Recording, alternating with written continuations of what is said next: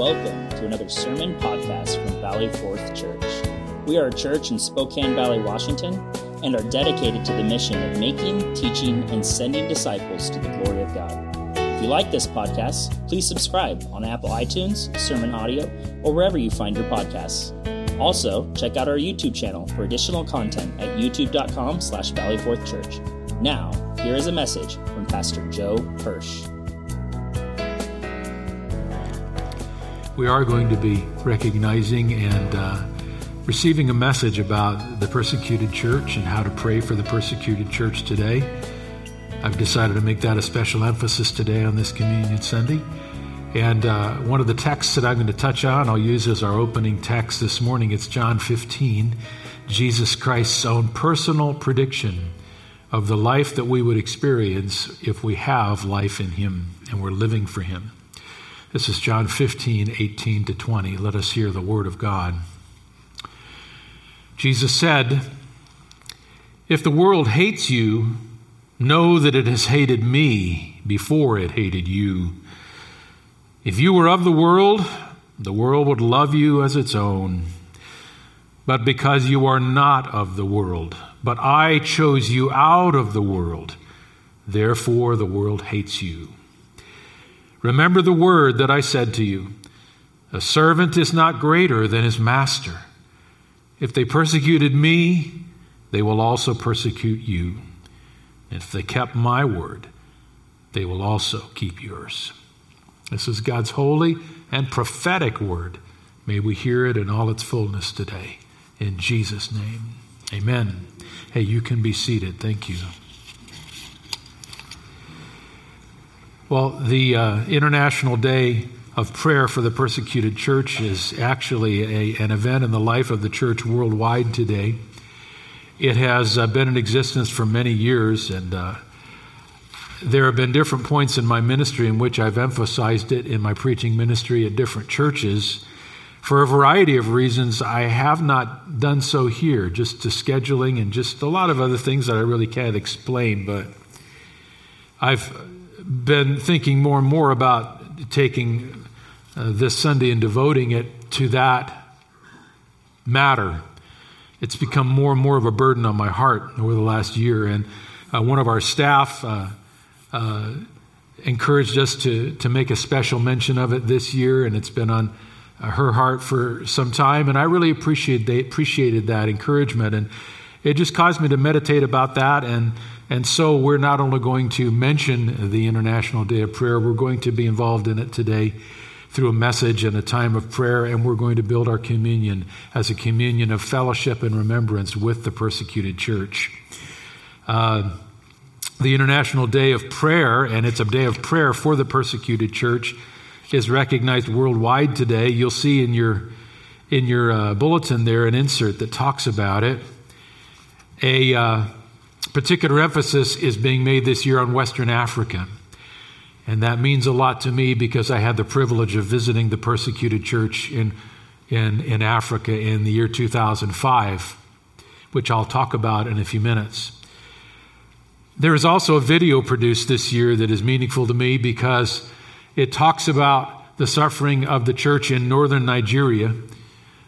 And that's where I was taken. That's where I was led to go.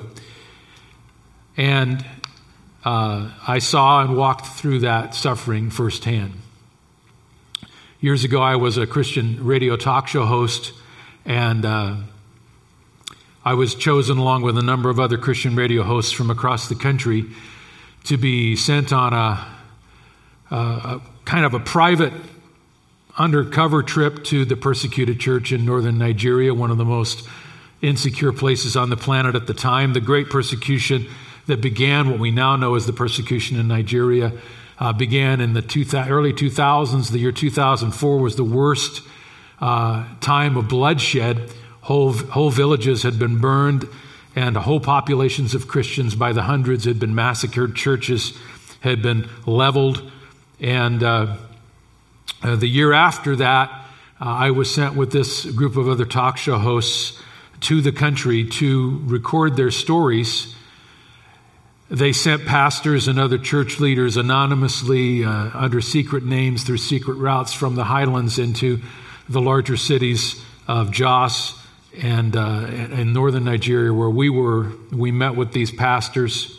They were under assumed names, and the itinerary was kept secret. We were under full armed guard the entire moment. There wasn't a moment when we were not guarded by guards with automatic weapons. It was quite the journey. But the stories and the glory that I heard there and saw there changed my life forever. We were charged to go as talk show hosts to gather these stories to get a firsthand sense of both the suffering and the need for Bibles. The thing that they asked for more than anything else was prayer and Bibles.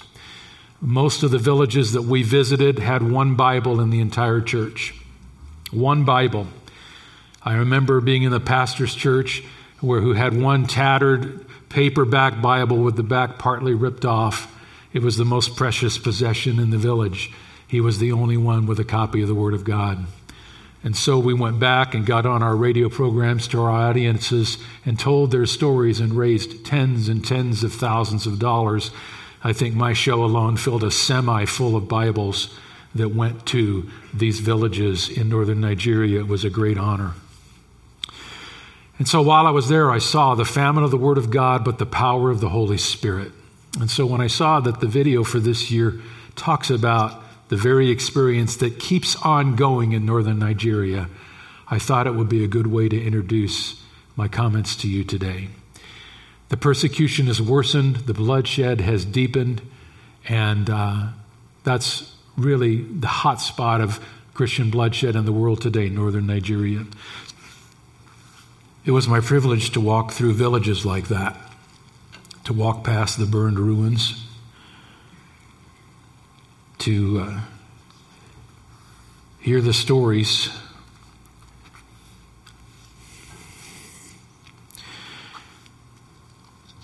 of believers herded into buildings and the doors shut and then the buildings burned, or machete attacks through congregations.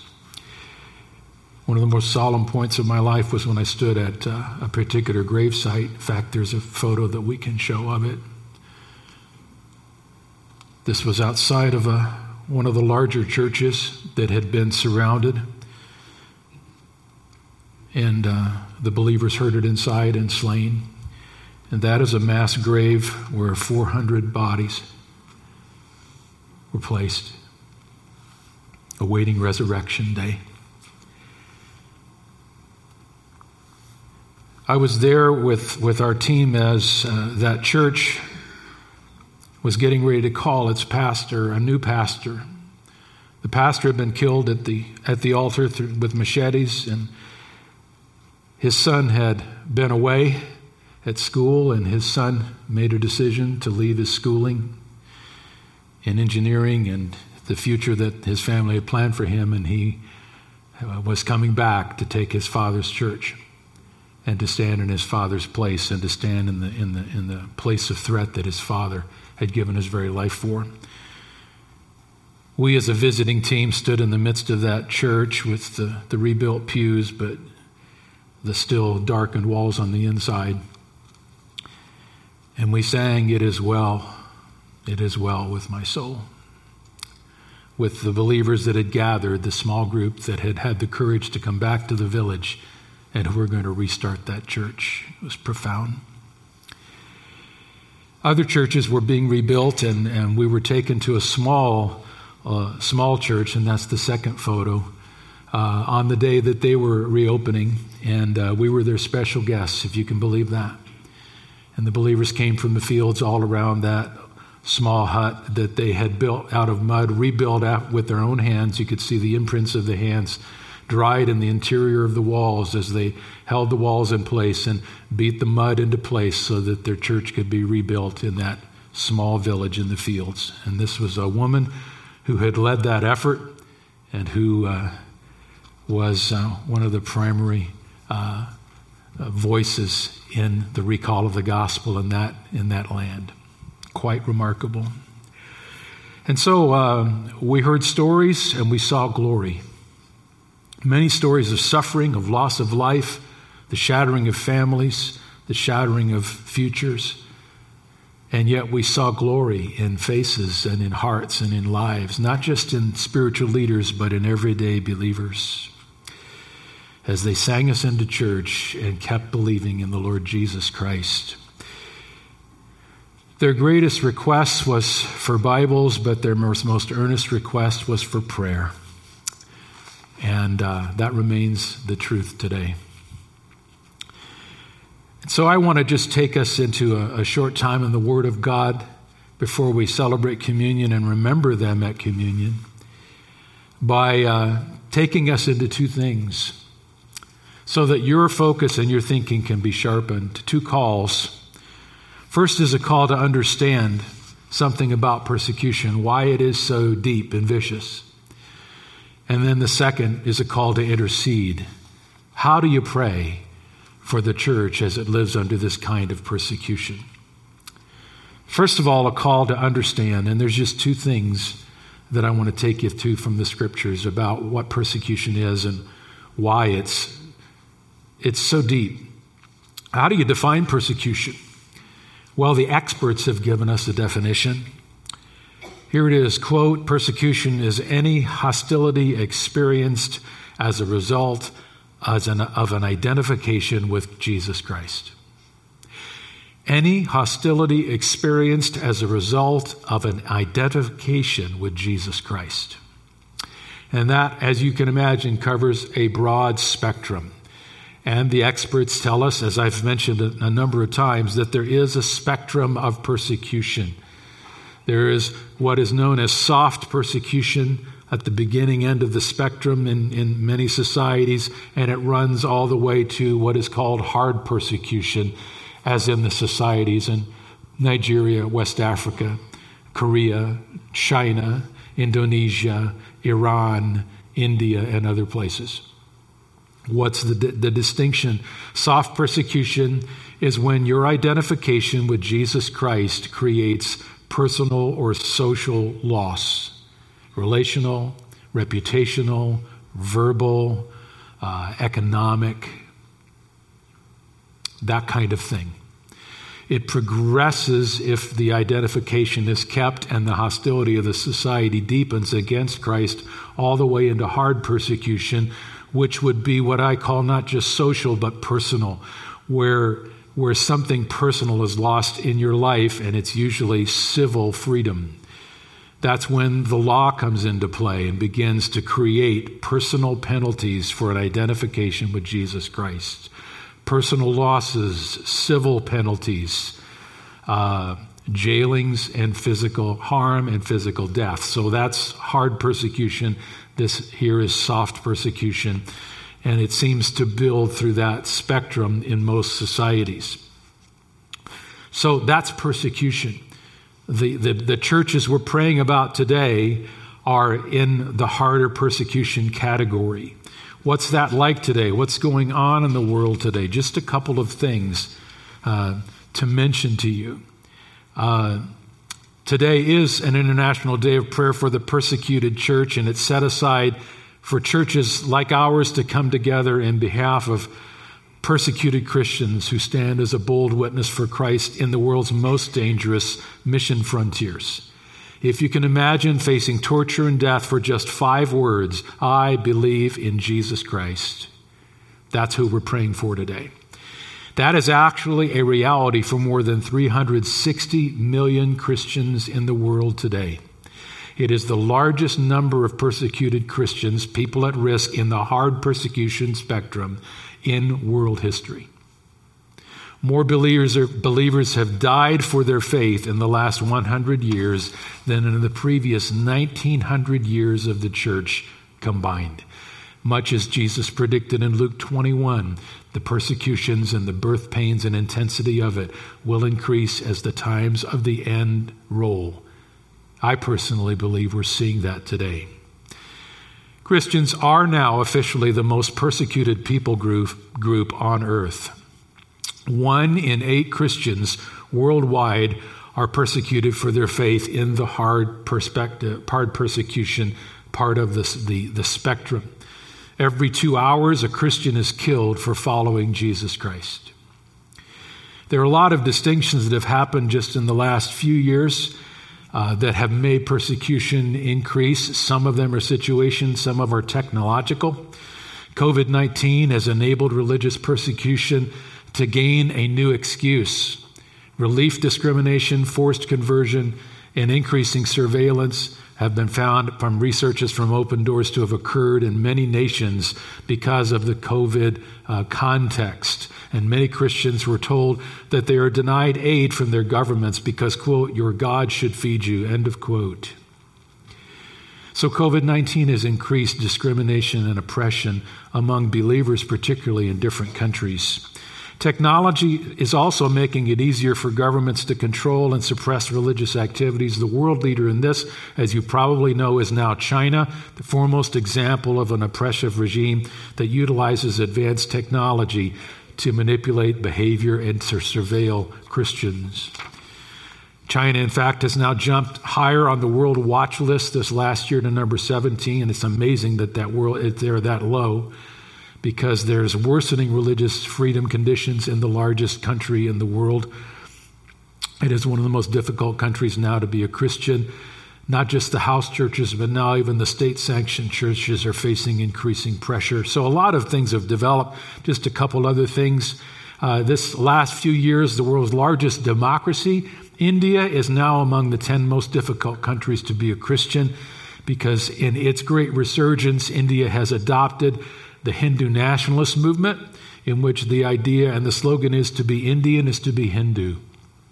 And therefore, it leaves little room for those of other faiths, particularly Christianity. So massive persecution has broken out in the world's largest democracy in the last 5 years. Africa, however, remains the darkest place in terms of deaths. 91% of recorded violent killings of Christians happen in sub-Saharan Africa, where I was in Nigeria, and all the way to the north. And more Christians are murdered in Nigeria again this year than in any other country, an estimated nearly 6,000 in 1 year, from attacks from Boko Haram, Fulani herdsmen, and the ISIS affiliates that are in the country. So it is worsening and darkening. That's the context worldwide. But I said I wanted to help you understand the nature of why this happens. There are two things that you should understand biblically among many that I could teach. I had 10 here in my notes, but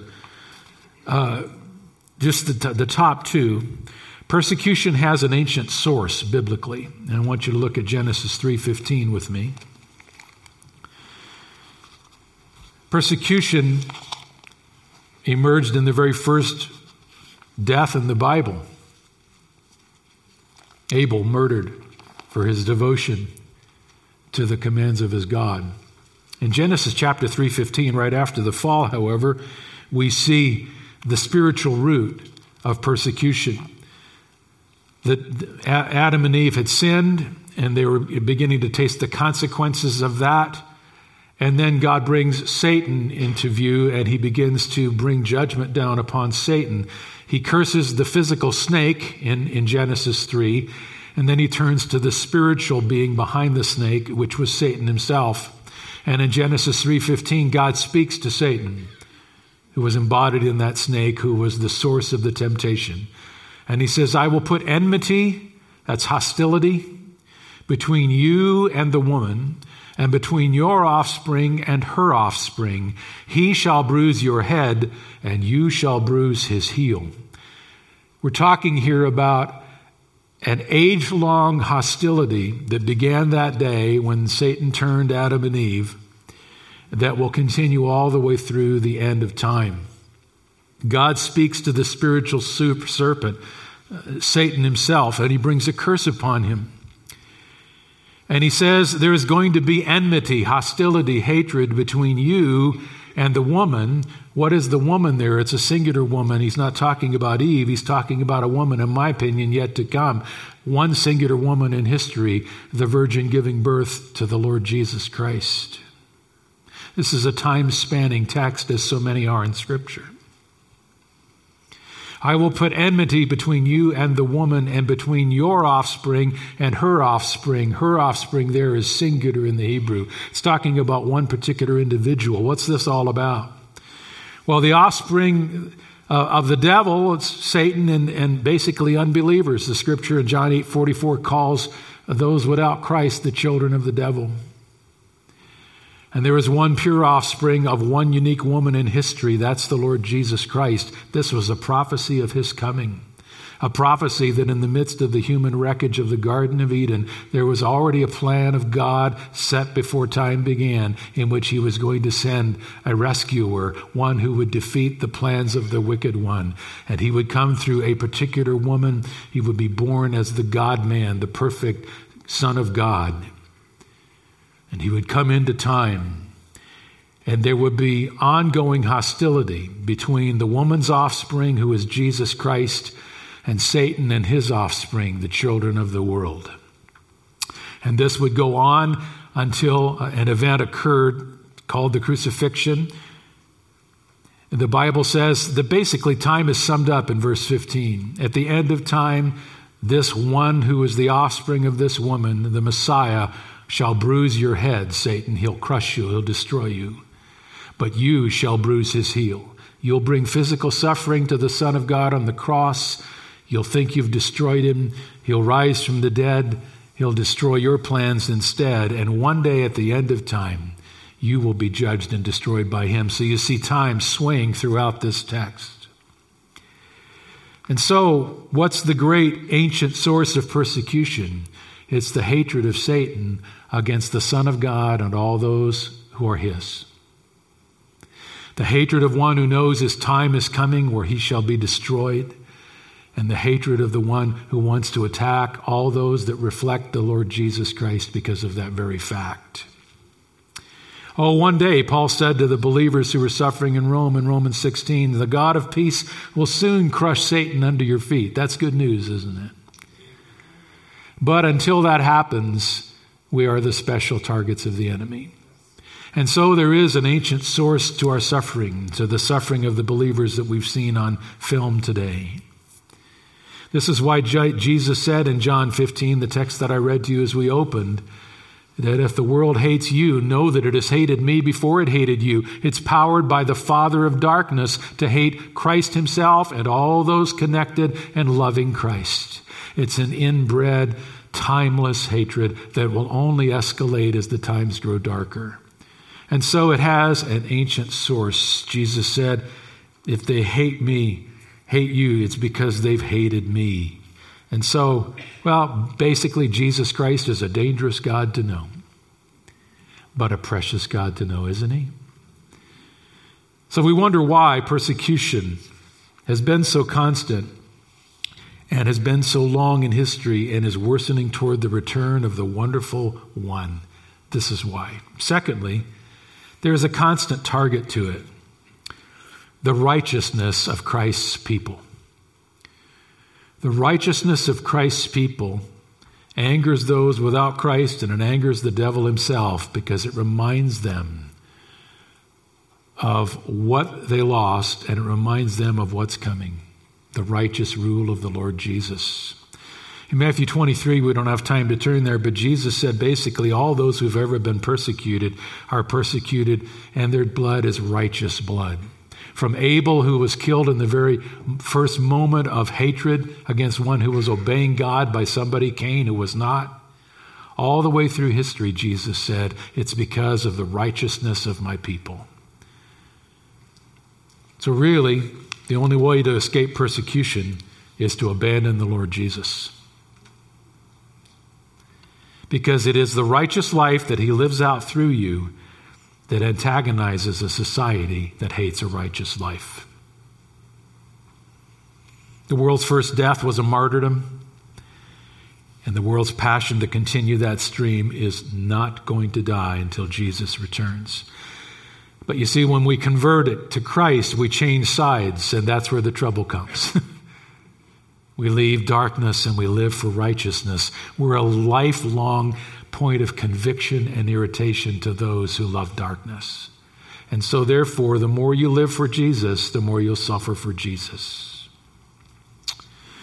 So persecution, it has an ancient source, and if you're going to live righteously for Him, you're going to suffer more. And the more a society darkens, the more it will antagonize righteousness, because the conflict of light is so great. So it's a pretty unique thing. It's not just social opposition. Some people believe today that the Church of Jesus Christ is suffering persecution. I wouldn't say that we're necessarily suffering it in the classic sense yet. Will we? Of course, if we live righteous and godly in Christ Jesus. Moral or political positions suffer more of what I would call opposition. Persecution comes because of a relationship with the Lordship of Jesus Christ and because of the righteous living out of His life through you. It is a spiritual experience. Is it coming? Oh, yes.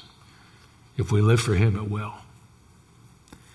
But it has already come to 360 million believers this morning around the world. So the question comes, how do we intercede for them? How do we pray for them? How do you ask God to walk and work in their incredible situations like we've seen today? And how shall we pray for our future? What will we pray for us? That's what I want to close with, and that's just a call to intercede. And I want to take you to 2 Timothy chapter 2. And I want to just remind you of 4 dimensions of how to pray for the persecuted church, how to intercede for those that are suffering under deeper persecution than we taste, but some of the persecution we will taste. There's 4 things. Number 1, we need to pray that they will remember that Jesus is with them. 2 Timothy 2, verses 8 and 10. Remember Jesus Christ, Paul said, risen from the dead, the offspring of David, as preached in my gospel, for which I am suffering, bound with chains as a criminal. But the word of God is not bound. Therefore I endure everything for the sake of the elect, that they also may obtain the salvation that is in Christ Jesus with eternal glory. In a way, this is an indirect prayer guide from Paul about his own suffering. And it's all about suffering. It's right in the middle of the text, verse 9. I am suffering, bound with chains as a criminal. Verse 10, I am enduring for Christ. So it is obviously about suffering. And in Paul's words about what to remember, there are 4 things that I really believe are kind of a prayer guide for the persecuted. The first one is, remember that Jesus is with you. We need to pray for the church today around the world that they will remember that Jesus is with them. I gain this from Paul's first phrase in verse 8, remember Jesus Christ, risen from the dead, the offspring of David. What's there? He's telling them, remember that this is all for Jesus and that Jesus is with us in everything we go through for Him. Why is that true? Because He's risen from the dead. One of the great comforts in the Christian life is knowing that now that I know Jesus, I'll never be alone again. Fundamentally, in its essence, you'll never be alone again now that you've trusted Christ. You not only made a faith decision, you welcomed a living person into your life. And the Bible says He came into your very being in the person of the Holy Spirit. Christ in you, the hope of glory, the Scripture says. How can that be possible? Because He rose from the dead. One of the great powerful points of the resurrection is that He rose from the dead. He is alive and ever present today. In the person of the Holy Spirit, He can be everywhere with every one of His believers at the same time. And so, as we pray for the persecuted church, pray for them to remember that Jesus is risen and He's with them. They're not alone. He is a very present help in time of trouble. I heard miracle story after miracle story in Nigeria about how God showed up in miracle power to rescue, to protect, to provide for these dear believers who, it was mentioned earlier, I think Liz mentioned it, who have next to nothing. But he showed up in mighty ways because he is with them. And so we need to pray that the believers will know that Jesus Christ is with them more than ever before. He is a very present help in time of trouble. Secondly, we need to pray that they will remember that the gospel is worthy. Paul goes on. He says, this risen Christ is preached, verse 8, in my gospel, for which I am suffering. Why was Paul suffering? Yes, for Jesus, but he was suffering for something even more specific than that. It's right there in the transition of the words. He was suffering for his gospel. The gospel clarifies the truth about Jesus Christ. It says that men and women are lost in sin and headed to hell without a Savior. And there is one and one only who came into time, one descendant of David who fulfilled all the prophecies, one individual who came into history, died on a cross, and history says rose from the dead, who is the solution to that eternal problem. And it is the Lord Jesus Christ, he and he alone. You know, the enemy doesn't mind if you talk about Jesus. He just gets irritated if you talk about Jesus as the only Savior. And this is what Paul says. My gospel says there is no way, no other name given among men under heaven by which you may be saved. So the gospel is the cause of direct persecution because it exalts the uniqueness of Jesus. And yet it's worthy to suffer for. Paul says, I am suffering. Greek is the present tense there. I'm suffering in ongoing degrees. Why? For my gospel. I'm suffering for that gospel that I love, and I'm never going to let loose of it. If Paul had repudiated the gospel, would he have stopped suffering? Overnight. Get out of jail free card. All he had to do was call for a special hearing before the praetorium and before the emperor and say, I've given it a lot of thought and I no longer want to stand for this gospel. I'm open to all the Roman gods and all the worship of the empire. Just allow me to have Jesus as my God, but you can have yours. It's a cafeteria kind of thing. Immediate freedom. Paul said, no, there is only one name under heaven by which men must be saved. So I'll go back to my jail cell now. You see, the gospel is worthy of it all. And therefore, we need to pray for the persecuted church to remember that the gospel is worthy and to never abandon the gospel. You abandon the gospel, the suffering stops. You don't, it continues. Pray for them. Today, in many of our society, there are lots of people abandoning the gospel or minimizing the gospel who've called themselves Christians. They're making moral decisions. They're making philosophical decisions that allow the world into their faith like you can't believe. And you're wondering, why are they able to do this? And what Jesus did they really know? Did they really come to Christ? Well, a lot of them came to Christianity, but I'm not sure they came to Christ because the gospel, once you come to Christ, is your most precious possession. I'll put it this way. To lose the gospel is to lose you if you really know him. Therefore, if somebody calls on you to lose your gospel, you're going to hold on to it because it's you. If it really isn't you, if it was just a feature for a time in your life, if it enabled you to have more positive friends in your life, if it gave you more, for a time, more purpose in your life, if it helped you have a better marriage in your life, if any of those things change because you're suddenly persecuted, you'll let go of the gospel. Unless the gospel has got you, unless the gospel is you. Remember to pray for them to hold on to the gospel as worthy. Two more and I close. Thirdly, remember that the Bible is unchained. Help them remember that. He says, I am suffering for this gospel. I have no intention of stopping. I am bound with chains as a criminal, but the word of God is not bound. What a play on words. Paul says, I'm locked with chains to the wall of the Mamertine prison in Rome. But the word of God isn't locked in chains. Uses the same word. The Bible is unchained. Perfect passive in the Greek, it means the word of God has not been and is not now chained. It never will be. So many believers today are suffering and they're alone and they're suffering silently, but help them to remember that the Word of God is still moving and that the God that they love is still conquering. They're temporarily suffering and alone, but encourage them with the fact that the Word of God is moving throughout the world today. Yeah, there's a lot of persecution going on, but there are millions and millions of people coming to Jesus too. Don't forget that.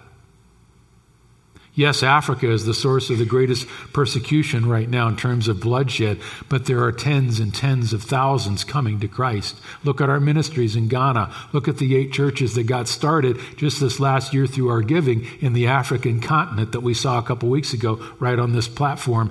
The gospel is unchanged. People think, but because the church of Jesus Christ is persecuted, it's defeated. No, that's exactly the opposite attitude to have. It's because the church is making an impact that it's persecuted. If the church was sterile, it wouldn't be persecuted. That's why I'm saying persecution, I hope, will come into our culture. What? Because what does it mean? Is the gospel sterile or is the gospel being stood for? I hope the gospel is stood for and then persecution comes. Lastly, pray that they will remember that the lost will be found. Paul said, I'm suffering for this gospel. I have no intention of stopping ever. I'm bound with chains as a criminal, but the word of God is going boundlessly out into the culture. Therefore, I endure everything for the sake of the elect, that they also may obtain the salvation that is in Christ Jesus with eternal glory. Paul had an uber confidence that no matter what he was suffering, the gospel was still going to change lives, and the lost will come to Jesus Christ. Nothing stops the gospel. Nothing stops Jesus Christ. Nothing stops the great harvest. The lost are going to be found. And Paul knew it. In fact, in some crazy way, he knew that his suffering was powering the church. Like he said in Philippians, all my suffering has turned out for your good, so that the gospel is now advancing. God uses it all. He's never defeated, ever. So those are reminders about how to pray for the church in Africa and India and China and Iran. And what I want to do right now is just take a moment and allow you to do something for just a gathered moment in a church that you may not have done, and that's pray with intention silently for the persecuted church. And then we're going to have communion together with them and in many cases for them. Because many that are persecuted today can't be next to another believer and cannot touch the elements and cannot remember Jesus. So bow your hearts with me for just a moment.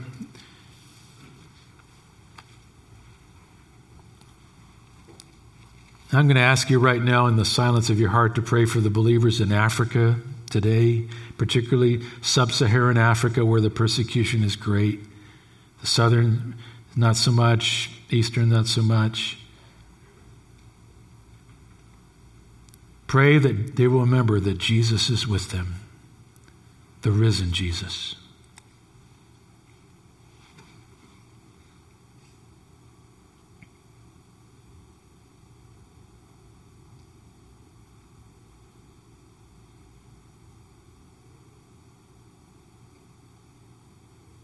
Now I want you to gain the believers in India in your mind that are undergoing so much new persecution and the church is reeling there.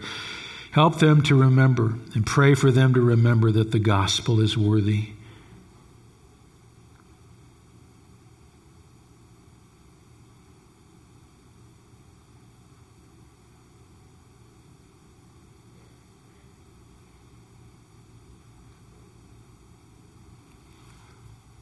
Now shift your heart to the believers in China, surveilled and troubled, where the Bible is actually being translated by the Chinese government to include communist teaching.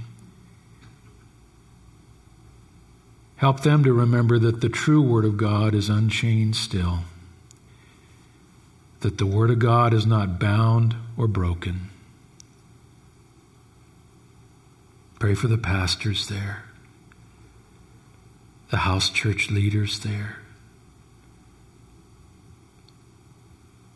the itinerant teachers who teach there.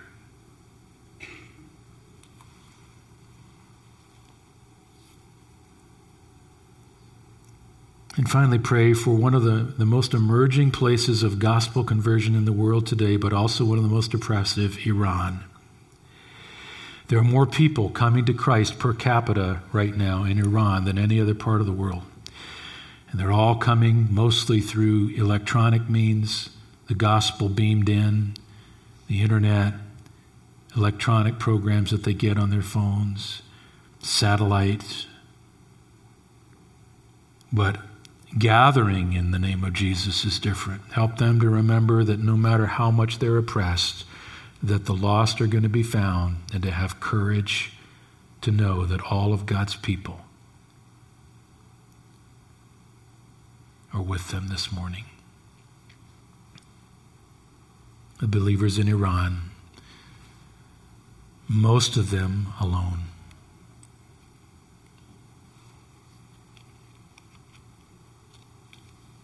Father, we thank you for the privilege of gathering in prayer before you, before these people. And we ask, Lord, that you would, even now as we enjoy the privilege that we're so used to of communion, as our worship team now comes to the platform and prepares for us to worship you, that we take it today in remembrance of those who can't take it.